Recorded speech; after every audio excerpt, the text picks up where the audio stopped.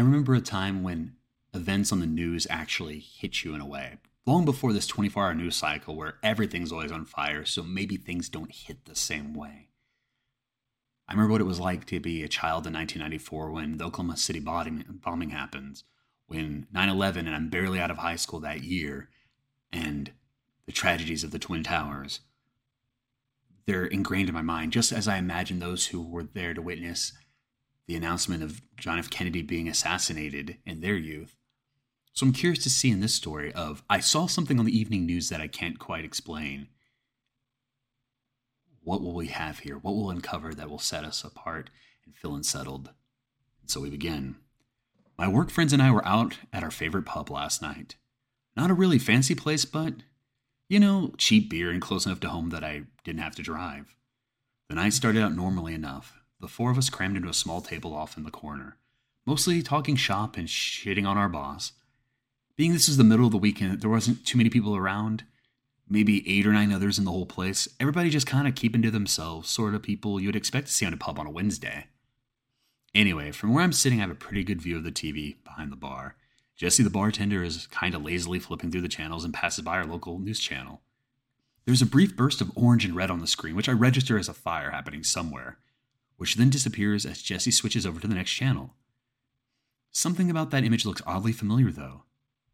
Hey, Jess, can you switch that back? I call out to her. The news comes back on, and suddenly I recognize the building in the frame. That is my building, and it's burning. Holy shit, I say, loudly enough that a few people follow my gaze to the television. That's my apartment. The crowd in the bar falls kind of quiet. Everybody's staring up at the screen now. The screen shows a wide shot of the outside of my building. The camera must be set up on the north end of the block because I recognize a lot of shops on the ground floor. Property management, dry cleaner, convenience mart, etc. The top left corner of the building is aflame. It's not a huge fire by any means, but it looks like a few units between the top 4 floors, so they've already been engulfed by the flames. Jesus, man. One of my coworkers says, that sucks. There's an uncomfortable murmur of agreement that passes around the table. I mean, I don't blame them. I wouldn't know what to say in a situation either. Yup, I agree, just as awkwardly. Thankfully, my apartment is only about halfway up and located on the west side of the building. I cross my fingers, hoping my stuff will be okay. The camera cuts to a reporter on the scene. He's standing a little further away, looking at the shops in the background. I can tell he's across the street on the northwest corner of the building. Firefighters are expected on the scene any moment, he's saying, and hopefully they'll be able to contain this horrible inferno before it spreads any further. As I was saying before, it's very fortunate that everyone was able to evacuate the building before things got too bad, or who knows what the tragic events may have unfolded. He's really laying it on thick, one of my coworkers jokes. I chuckle a bit, all things considered. The moment it really didn't seem all that bad.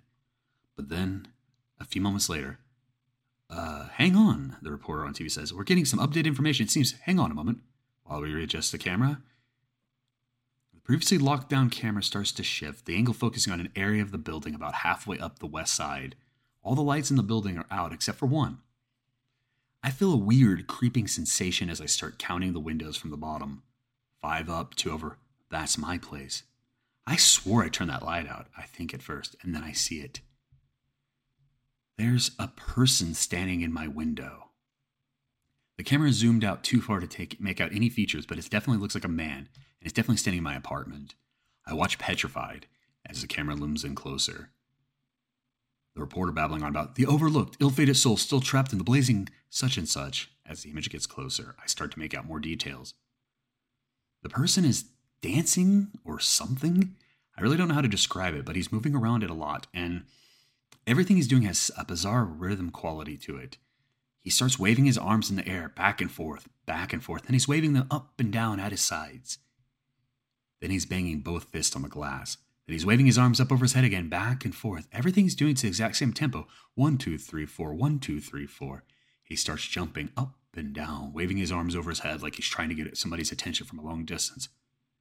But everything is to the exact same rhythm, over and over again. 1, 2, 3, 4, 1, 2, 3, 4. What in the fuck?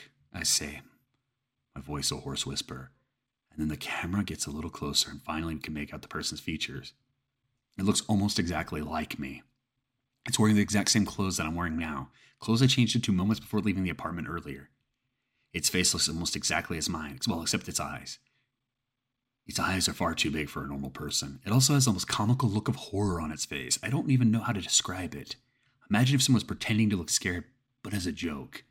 It would have almost seemed funny if the circumstances were different, but instead it was just extremely unnerving.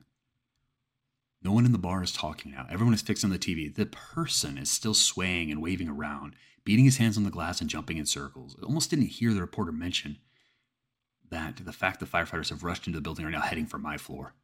Oh God, I think, without really understanding what's happening, please don't go in there.